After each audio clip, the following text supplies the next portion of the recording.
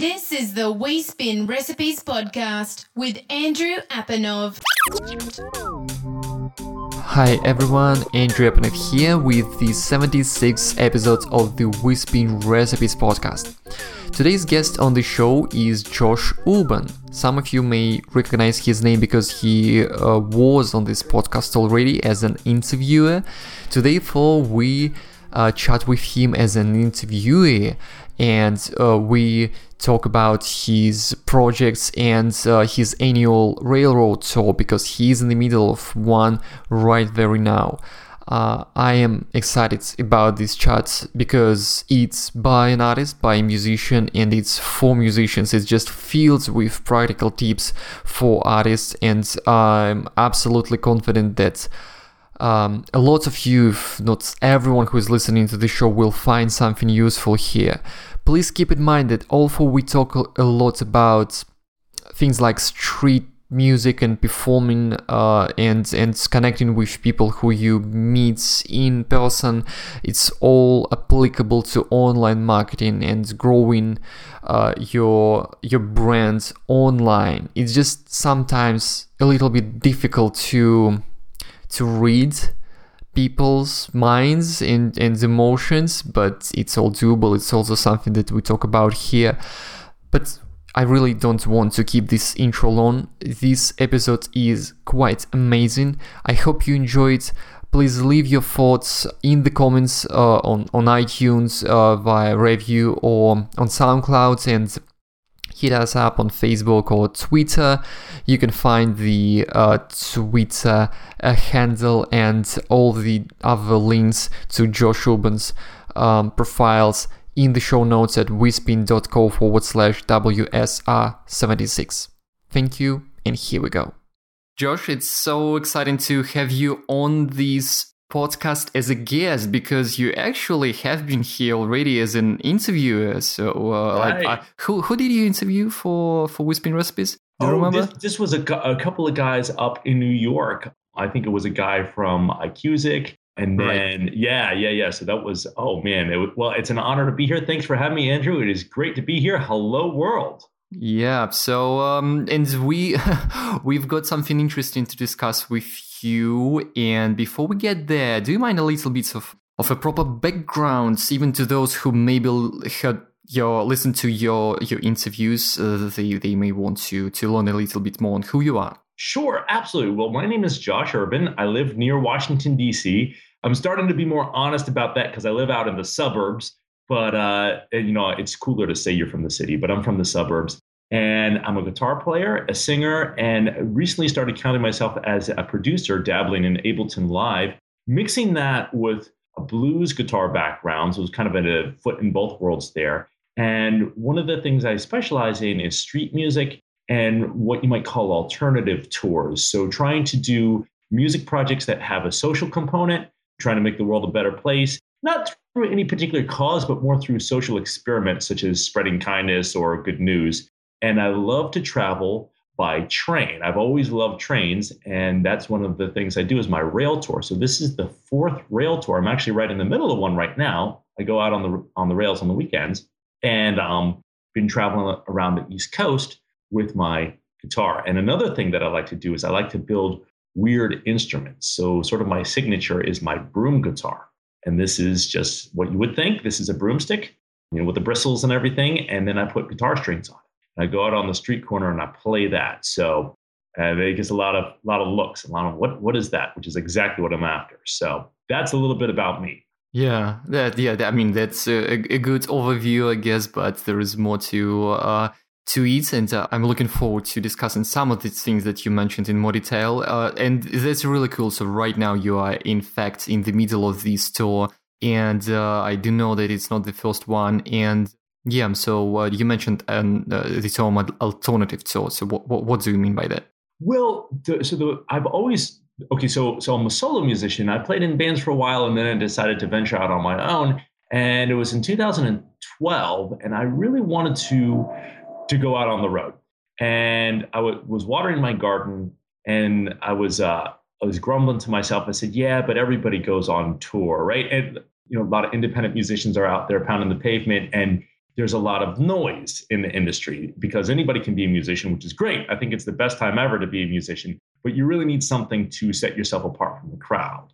So I was trying to figure out how to do something that would sort of set me apart.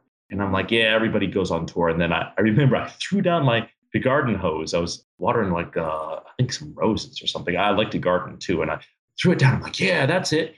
Everybody goes on tour. So the first tour I did was based on the premise that everybody has a story. And it's a very true premise. Everybody does have a story. So what I was going to try to do is I called myself a spider in the middle of a story web. And I was going around touring myself and also letting people collaborate with this so they could share their stories using a hashtag that I made for the tour, which was JURT, Josh Urban Rail Tour, JURT. So anybody who wanted to share their story could post it with this hashtag. And at the end of the tour, I sort of brought all these stories in the form of pictures together and made a big collage of it. So it sort of gave everybody a stage as I traveled around. So that was an interesting thing because instead of just turning it from oh, look at me, I'm doing something, it's like, hey, look at us, we're all doing something together. Right.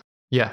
So ever since then, I like to incorporate some sort of social component to the tour because I think musicians actually, well, we do have a louder voice, sometimes literally, than the average person. If we cultivate a stage and we spend years working on developing a stage, well, it's nice to use that stage for some purpose. So one of the annual projects I do is called the Kindness Exchange. So I'll travel around and encourage people to do random acts of kindness, and then we tag it back and we share it through my stage. And I have this whole thing that I do with that gives people a place to connect, and I welcome them onto my stage. So this particular tour is called Join the Dance Party. And 2016 has been kind of a weird year. I mean, we have in America, we have a really poisonous political season right now. And all these people that we know and love have been dying. I was up in New York telling everybody, I'm like, politics and Gene Wilder died, right? And they're like, oh, yeah, that's a good point. So the idea with this one is that we can't really control the bad news, but we can control our reaction to it. And all throughout history,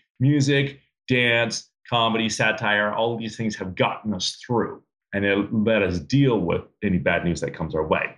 Yeah. So the idea with this one is that I'm traveling around and people can join in, and we're joining the dance party is sort of a spoof on a political party. So we're just going to say, hey, okay, we're going to dance through what's going on. And I'm making a music video with this one. So people are dancing through their fear with this one. That's the idea. And they hold up a little piece of paper, what they're scared about, and they write something on it, and we get it in the video. So that's the idea behind this sort of social component to the tour.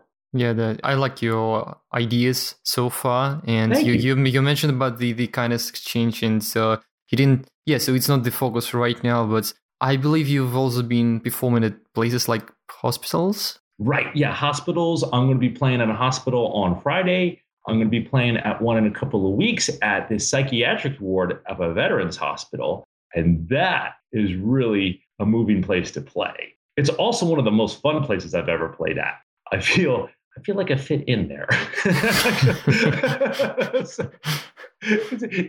I'll go into a coffee shop and it might be a little pretentious, and you can't tell if the people like you or not. But everybody's a little bit off their rockers, So if they don't like you, they leave. If they like you, they stay, and we all yell and carry on, and it's fun. So yeah, but the idea behind this, so one of the alternative things with this is there's a lot of places to play music, not just in a traditional club setting. And the neat thing is you can actually play in a traditional club setting and these other places, because these other places tend to keep different hours than a club. So this is for any listeners who are like, yeah, but I like playing in venues. Great, keep playing in venues. But you can play some music on the street beforehand. You can stop by a school and tell kids about music beforehand. You can play in a hospital lobby beforehand. There's a lot of ways to really maximize your exposure in a given city and making use of the timetable. Yeah, and I can imagine it's really not about money in a lot of the cases, even what you just mentioned. But how could you come? Does it pay off if you pack your schedule this way with these performances? And it really depends where you play and sort of what's going on. Like people, there's different sorts of budgets depending on where you are. One of the things that I do when I'm not playing music is I DJ more as a host, not as a mixed DJ. I call it the classic radio hour. And I go into assisted living homes and nursing homes and play hits from the 40s, 50s, and 60s. And there's a pretty big entertainment budget there.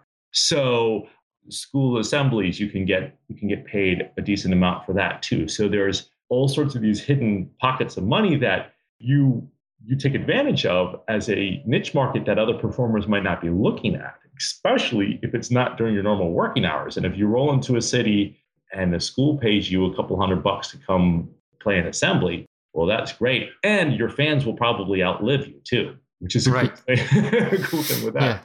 Yeah. So, I thought that it would make sense to mention that you also teach others to play guitar. So it's also one of your income streams, is it correct? Yes, right. I've been doing that for 12 years. Oh, and it's neat.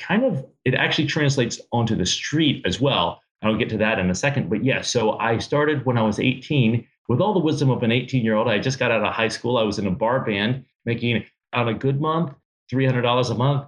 Something not possible to support yourself in this area on that. And I said, I guess I'll do music. And I applied for the job of a guitar teacher at a local guitar shop. And thank goodness that happened. And I got hired there. I started teaching 6 days a week. And then a couple of years later, I opened up my own teaching studio, which is a fancy word for a room, with some Hendrix posters up and stuff. But I've been doing that ever since. So it's quite fun. It's quite rewarding. It can be it is financially stable for that.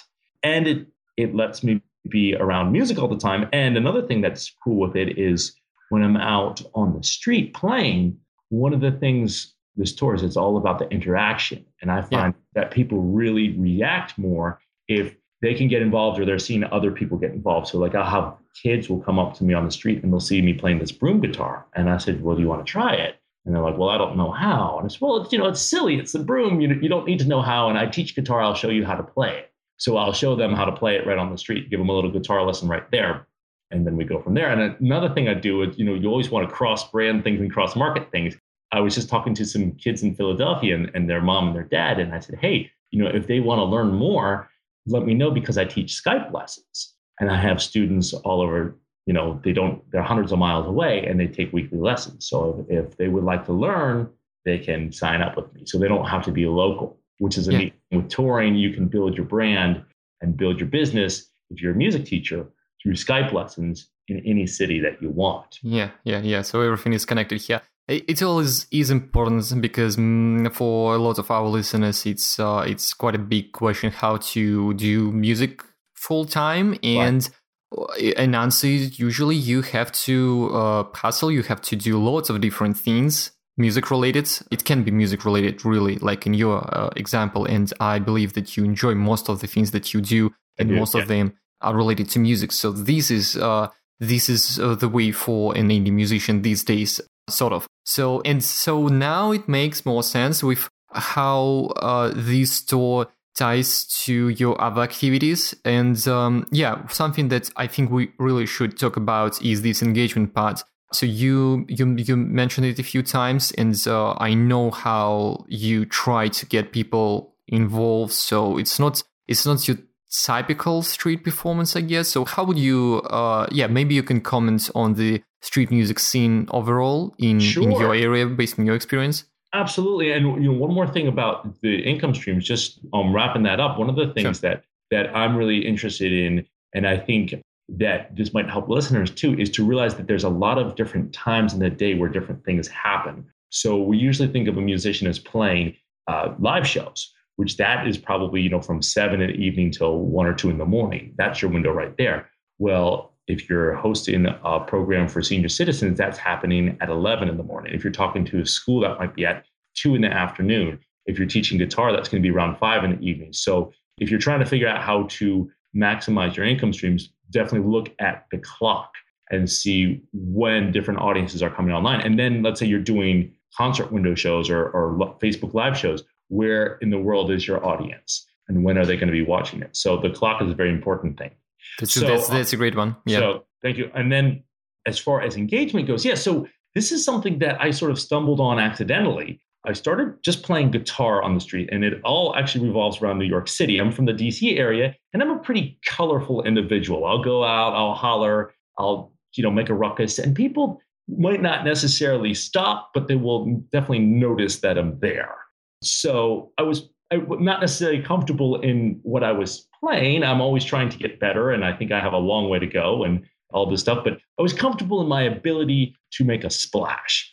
And then I went to New York City, and I tell you, Andrew, I just basically got swallowed up. I stopped there. It was the last day on my first tour, and I go out into Times Square with my acoustic guitar, and a couple people noticed, but most of the people literally couldn't hear me. There was this roar. There was all these street performers. There was the Statue of Liberty on stilts. There was Mickey Mouse panhandling. And there I am with just an acoustic guitar. And it was really boring compared to everything else happening. So I left and sort of, slightly with a bruised ego, I said, oh, okay, well, that didn't go as well as I had hoped. And then the next year I went back and I had built a cigar box guitar. And if for any listeners who are unfamiliar with it, it's made out of a wooden cigar box, and then it has a little bitty guitar neck on it. So it's sort of like a square looking mini guitar. And it's unusual. And it's big in the blues world, but not a lot of people outside of the blues world know that. And it would go right in the back pocket of my guitar case. And I noticed when I was in the New York subway, people would say, hey, what is that? Or, hey, is that a cigar box guitar? And it was a great icebreaker. So it got me thinking, I'm like, okay, well, if you do something a little bit that doesn't fit people's perceptions or what people have seen, that does two things.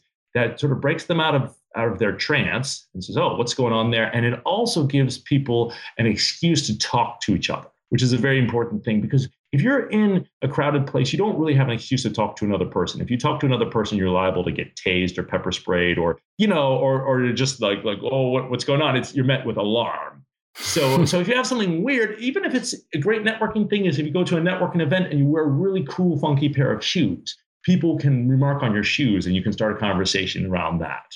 Or a colorful tie. People can say, hey, I like your tie. Just anybody a reason. So this unique instrument gave people a reason. So I liked that. And then I built my first broom guitar. And I went up, which was just the guitar string on a broomstick, and it was stretched over a tin can. And I played it with a slide, and it had an electric guitar pickup I plugged into a little mini amp on my belt, sort of like Jack Black in School of Rock. And I went up there with my GoPro to make a music video, and people loved it. Nobody knew what it was.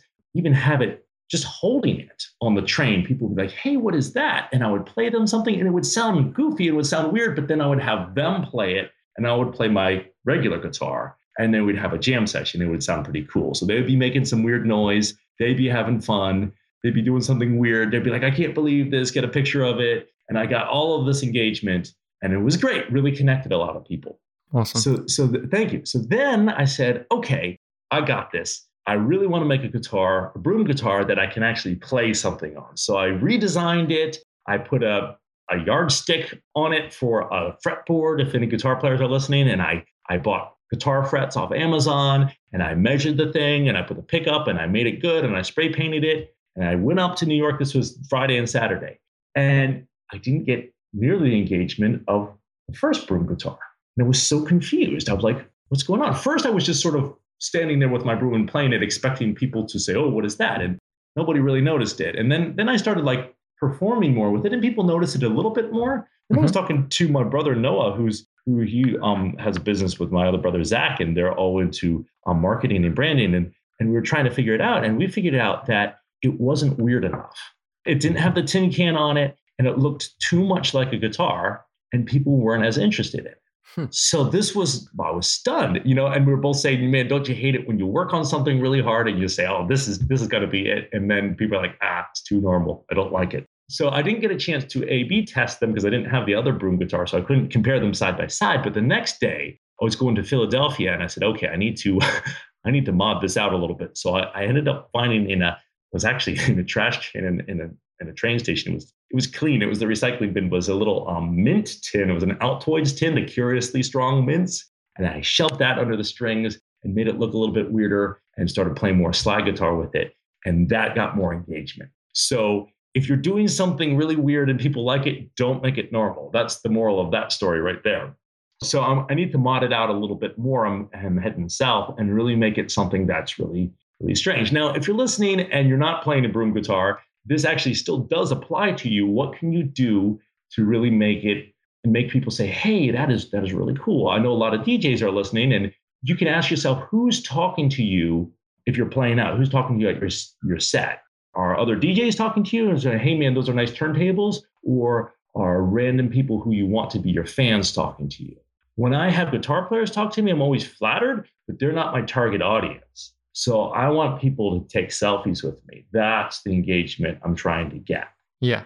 So a related question. Do you encourage people to use specific hashtag or tag you somehow so you can reconnect with these people who you meet in person? So how can you try to capture any kind of contact information of these people if you do it all?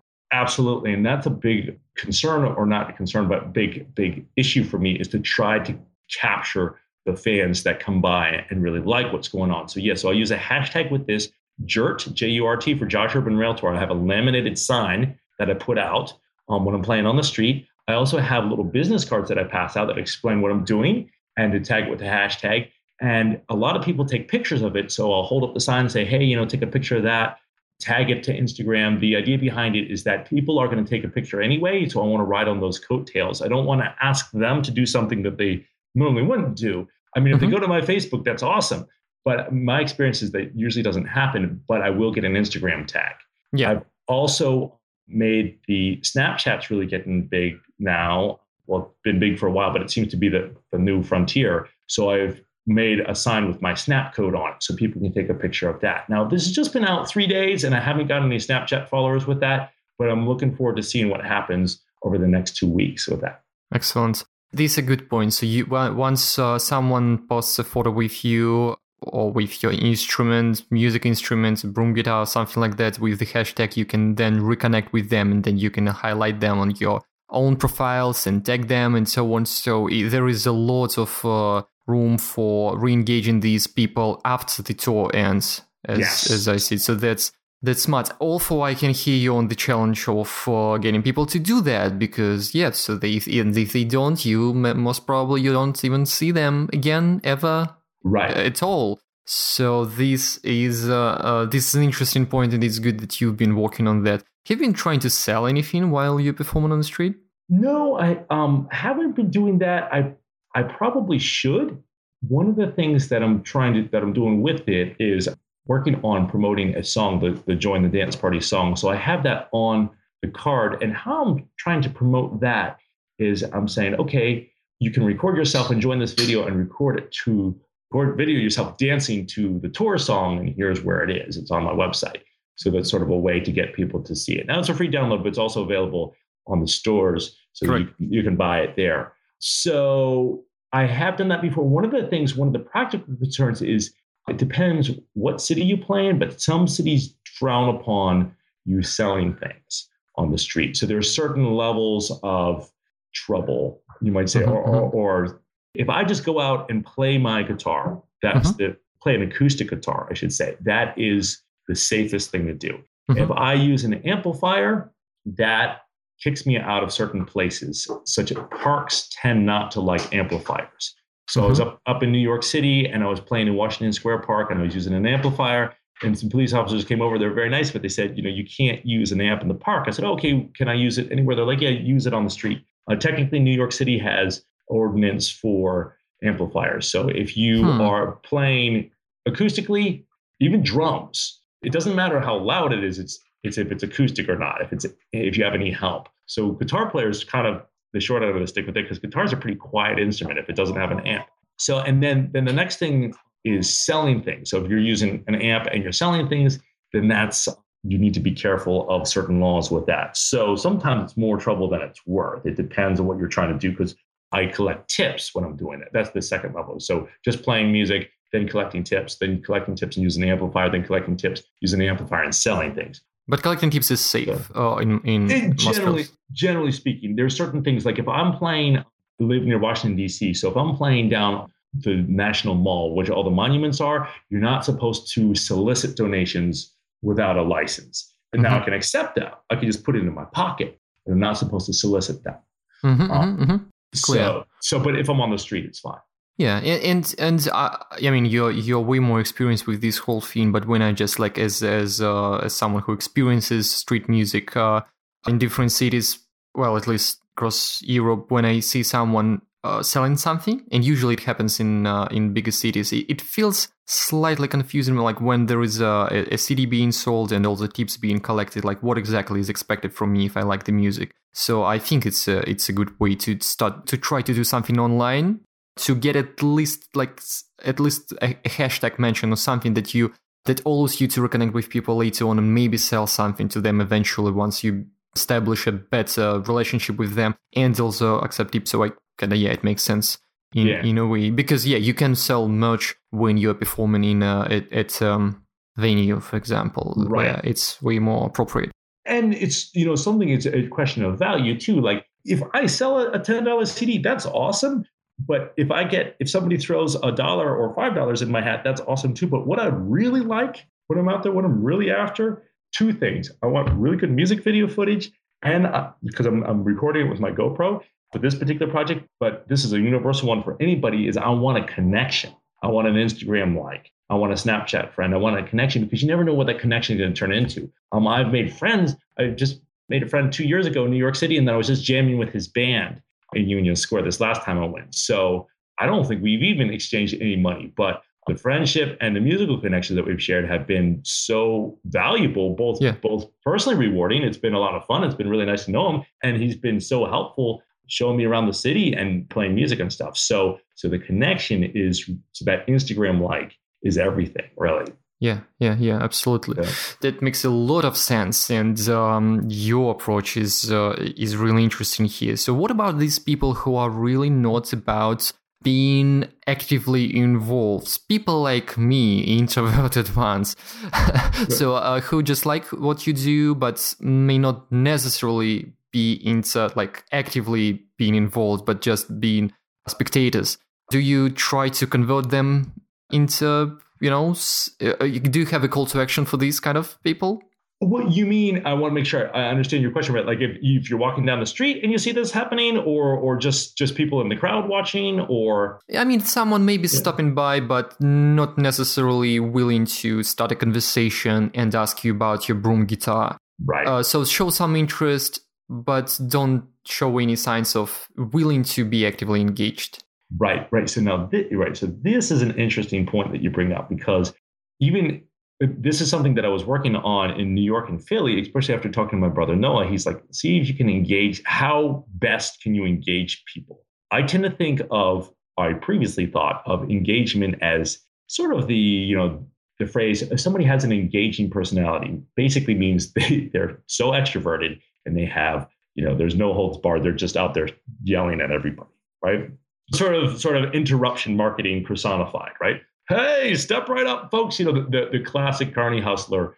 And so I went to New York this last time, and oh man, it's as extroverted as I am, it's intimidating, man. There's a lot happening. It's really loud. People typically don't care. You have to make them care and all this stuff. So it's very brute force, So I'm out there and I'm in the subways, I'm on the streets, and I'm trying to up my game. And by upping my game, I mean yelling more. And then after talking to Noah, and then I started watching this, not everybody wants to be yelled at, right? So you're a good example, right? If you're walking down the street, eating, drinking your smoothie, eating your snack, and you come upon this guy playing his broom guitar, you probably don't want him to notice you, right? You just would like to either watch or just have him leave you alone, right? You're curious about it, but you don't necessarily want to be yanked in front of everybody and made to play this thing. Right? Yeah. So I actually just want to comment. So I want to also, for you, it may kind of seem odd, because you may want to, you may expect the person who is interested being more active. But yeah, for people like me, it's pretty much like that. So I'm really not. I don't like being pitched something, so it's more of like I need some time to, maybe get used to the environment or whatever. In this case, if I have some free time, I may just want to see what's going on, and I don't want to be pushed to do something necessarily. Absolutely right. And see, so at first I was missing the point, and I think a lot of people in marketing miss that point because I was so focused on getting over my own inhibitions and saying, okay, I need to, not be shy and start yelling, and more people will come. A certain type of people will come, but you can ask yourself, and this is for the listeners, again, I want to make anything I'm saying here, I know most people aren't going to be playing broom guitar on the street, right? that's my thing. But all of these things that I'm using here, hopefully you can use for your own business, is when a person walks by, start asking yourself whether they're walked by virtually on the internet, or they're a fan at your show, or they're a contact that you're trying to develop. See, ask yourself, how can I best engage this person? Is it starting a conversation with them? Is it not looking at them? Is it looking at them but giving them a lot of space? Is it complimenting? Is it writing a song about them on the spot? And when you start asking yourself this and you start looking at people like that, you can start to see what's going on. I felt a little bit like the Terminator, like kind of like reading people just briefly, and then I lost it. But as they were walking by, I said, okay, well, here's a guy with his girlfriend. So he's going to be, and he looks protective of his girlfriend, but since he's protecting his girlfriend, he feels safe and he can look over and he can enjoy it, but they'll probably keep walking. So just play them some pleasant music while they go by, right? So in other words, don't do any harm to my brand. So if, and then this girl's coming up and she's on her phone, she's on her headphones. And there was just some article that came out that was really stupid about how to talk to a girl on her headphones. And then everybody else was like, don't. That's the point. They don't want to be engaged, right? You're a creep if you try to engage them, right? So you just let them go by. Then you see a family come by with a little kid. Those are the ones to engage because the little kid's curious. So if you can stop the kid, then you can stop the whole street. So, and then you engage in a dialogue with the child. And how you do that is you tend to make yourself a little smaller and you bend over. So you're not on their eye level because I'm pretty tall and kids tend to be pretty short, right? So, but you're definitely looking at them, and then they look at you, and they don't have this thing about, oh, there's a weird guy playing a broom on the street corner, don't look at him, right? So then they slow down and they stop. So the introverts, you give them more space. So all these different ways to engage people on the street. This is something that has just occurred to me, and it's a pretty basic principle, but I'm like, oh, I'm going to try to use this. So it's still new to me, but I'm working on it. And the big thing for me and anybody listening is ask yourself, what types of engagement can I get? And it's not always the same thing on Facebook shouting, hey, I have a new album. That's the extroverted way to do it. You might be better off talking a little bit about the story, about how it makes you feel. That might engage somebody better. Yeah, so using some inbound marketing tactics rather than just direct. And direct is fine at times. So your point here is just to be flexible, right? Right. Be flexible and read the situation as it's going by. Yeah. And sometimes, like I had this, and sometimes extroverts might appear introverts too. Like I had these two girls were walking by, and they ended up playing a lot of broom. They loved it. They thought it was awesome. So they were going and they were walking by, and as they're almost by, one of them said, "Yo, that is dope." So then, if somebody talks like that, you can probably yell at them, right? And then I said, "Hey, come try it out." And it was like I threw a rope out and pulled them back. So it just depends on what's going on. And you want to really customize that message of your marketing to whoever is the intended recipient. And I think the mistake that I've been making a lot is I have been trying to use a one size fits all. And if it doesn't fit, make it bigger, not necessarily right. Yeah, that's a huge insight that you've got here, and it's something that is absolutely applicable to the online world, but it takes not a couple tours or a few performances on the street for people to figure out online. It takes years, and sometimes it's even not enough to understand that, because you don't necessarily see the reaction of the person, and it's difficult to read the reactions of people online. If they don't react, you don't know if they saw your message in the first place, if they saw it and thought that it was annoying, if they saw it and just ignored it, or like whatever. Because and there is no strict answer for everyone for one single message, because different people react differently to a message. But so how to apply this principle, which may sound obvious but is absolutely not being implemented by so many artists performing physical locations as well. So have you found some interesting ways to use the same idea online? I have not yet, in a manner of speaking. So this is again, this is kind of elementary psychology, but it's just occurred to me. My brother Noah, again, I got to give him credit for this idea, really pointed out to me on Saturday evening. Friday evening, we were talking about it. And I think how I'm going to be doing it, and I've used it in a manner of speaking so far, but to really start to try to approach it from the perspective of the consumer and say, what would they want? I use this a lot in my sales emails when I'm talking to, let's say I'm trying to sell a DJ show. Instead of saying, I would like to do this, nobody cares, right? And I can say, is the old sales thing of, you have a problem and I can solve it. Yeah. So try to see what the person's problem is and how you can solve it. And the person's problem, one of the things to realize, in my opinion, very rarely is the person's problem not enough music. I've been doing a lot of vinyl collecting. I've been crate digging, and I'll dig up things from the 50s and the 60s. And the back of it says, this is really good music. just like we do today, right? Yeah. And I put it back, right? I'm like, I don't need more music, right? This is not why I'm here. I want something that I like, right? So if you can start to see somebody's problem. Now, big problem is a lot of people are bored, and a lot of people are sad, and a lot of people are lonely. So how can you solve that problem? Yeah. I mean, that's absolutely right. And it's a key. You have to understand that if you're in the entertainment business, in the music industry specifically, because too many artists take it way too personal and assume that people can't live without their new songs. Right. So, and they really can. They really can. But once they hear it and they might love it, you need to make it about them. That's my thing. So it's all about us, me, and so on. So everyone on earth cares about themselves, even if they don't admit it in the first place. So you can just use that in a good way to help them somehow, or to help them feel in a particular way.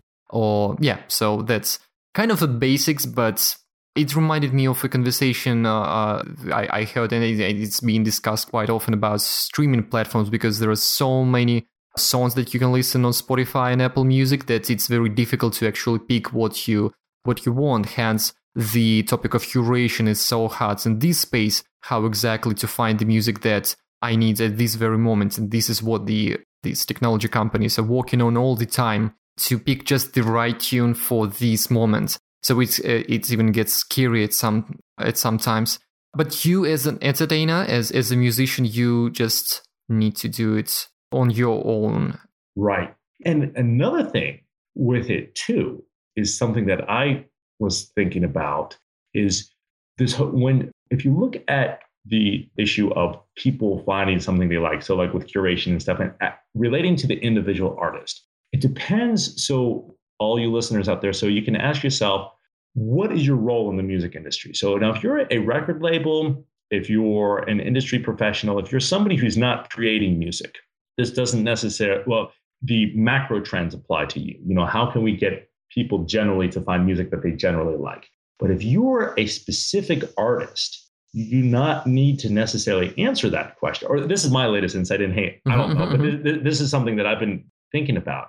It all started when I saw the OK Go frontman gave a keynote speech at the Future Music Conference in DC 2 years ago. And he said, we did this music video thing, and it's not going to work for you because it's been done. You need to find your own way up the mountain.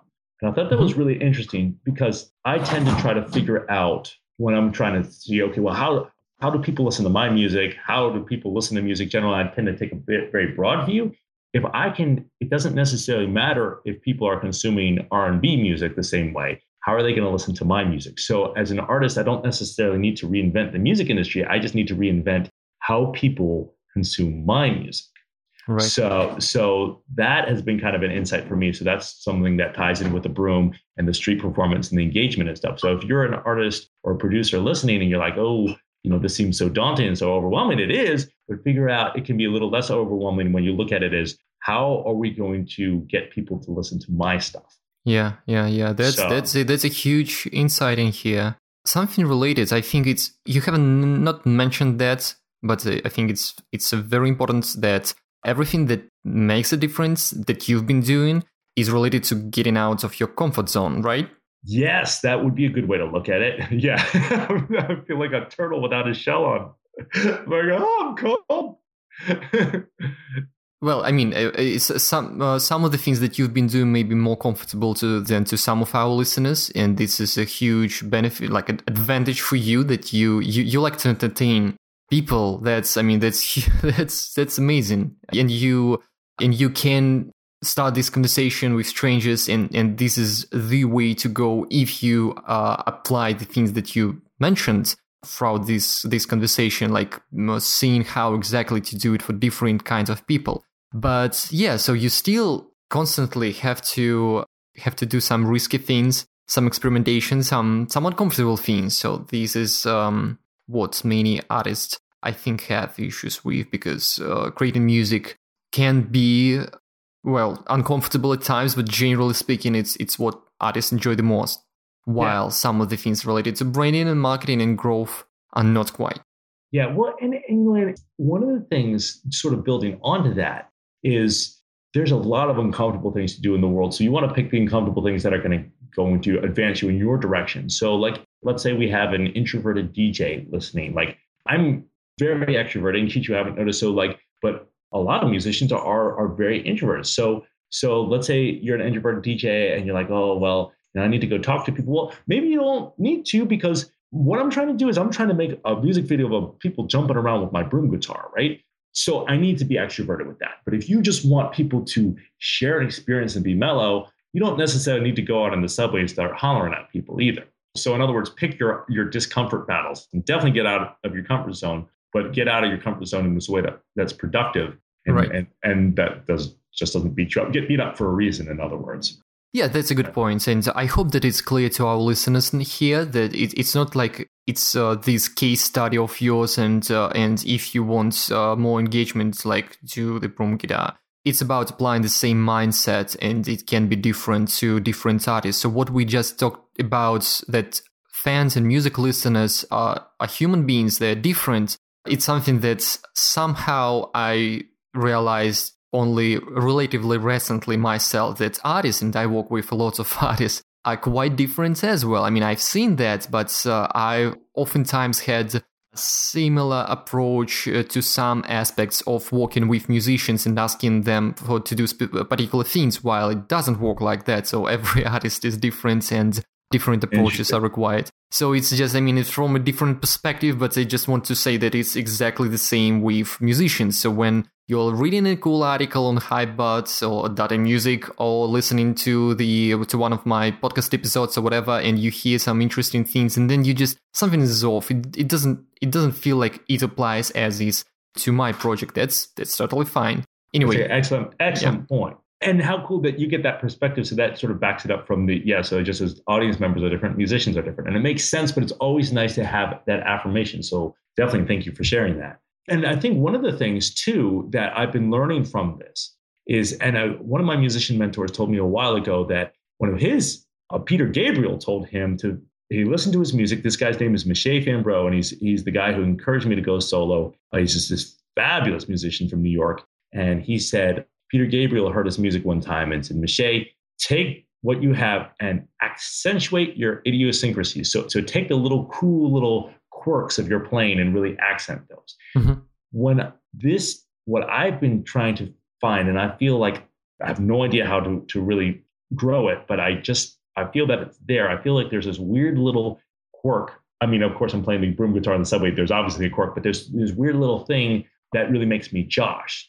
And I'm working on developing that. So any listeners, if you haven't thought of this yet, you can start thinking about this. It's a really neat thing. It's a very personal discovery to say, okay, well, yeah, I make these beats and I make this music and stuff, but what makes you you? And it can be a frustrating journey because there's so much music out there. If you start listening, try to hear your own voice in what's mm-hmm. going on, and then develop that. And then your marketing can come from that. So my voice tends to be very quirky and colorful and loud. So the broom guitar and playing in the subway is a good fit for that. Yeah, and to be sure to stay true to your voice. Right. I like the direction and the things that you've been doing, and there is lots of just amazing human connection, engagement, social element to it that you don't even talk about way too much don't use it too much for marketing, as I see it, which is very generous and just makes a lot of sense. But you do a lot of cool things for people and keep doing that. I think it's one of the things that's special. And fortunately, there are artists who do that have that element of like as parts of their brands, but it just so keep up with that. So Thank you, Andrew. I mean, there's been quite a few interesting insights on this show. I've really enjoyed it. Is there anything so far from the tour that you'd like to share, or is it still too early on in it in terms of like some interesting insights and ideas? Sure. Well, a couple of them. One of the ones I'm way behind the times with it, but I just started using Facebook Live. This is really cool. So you can do the live broadcast on Facebook, and it's still new enough where like it sends alerts. I think it sends alerts to most people on your friends list or something, because not a lot of people are doing it.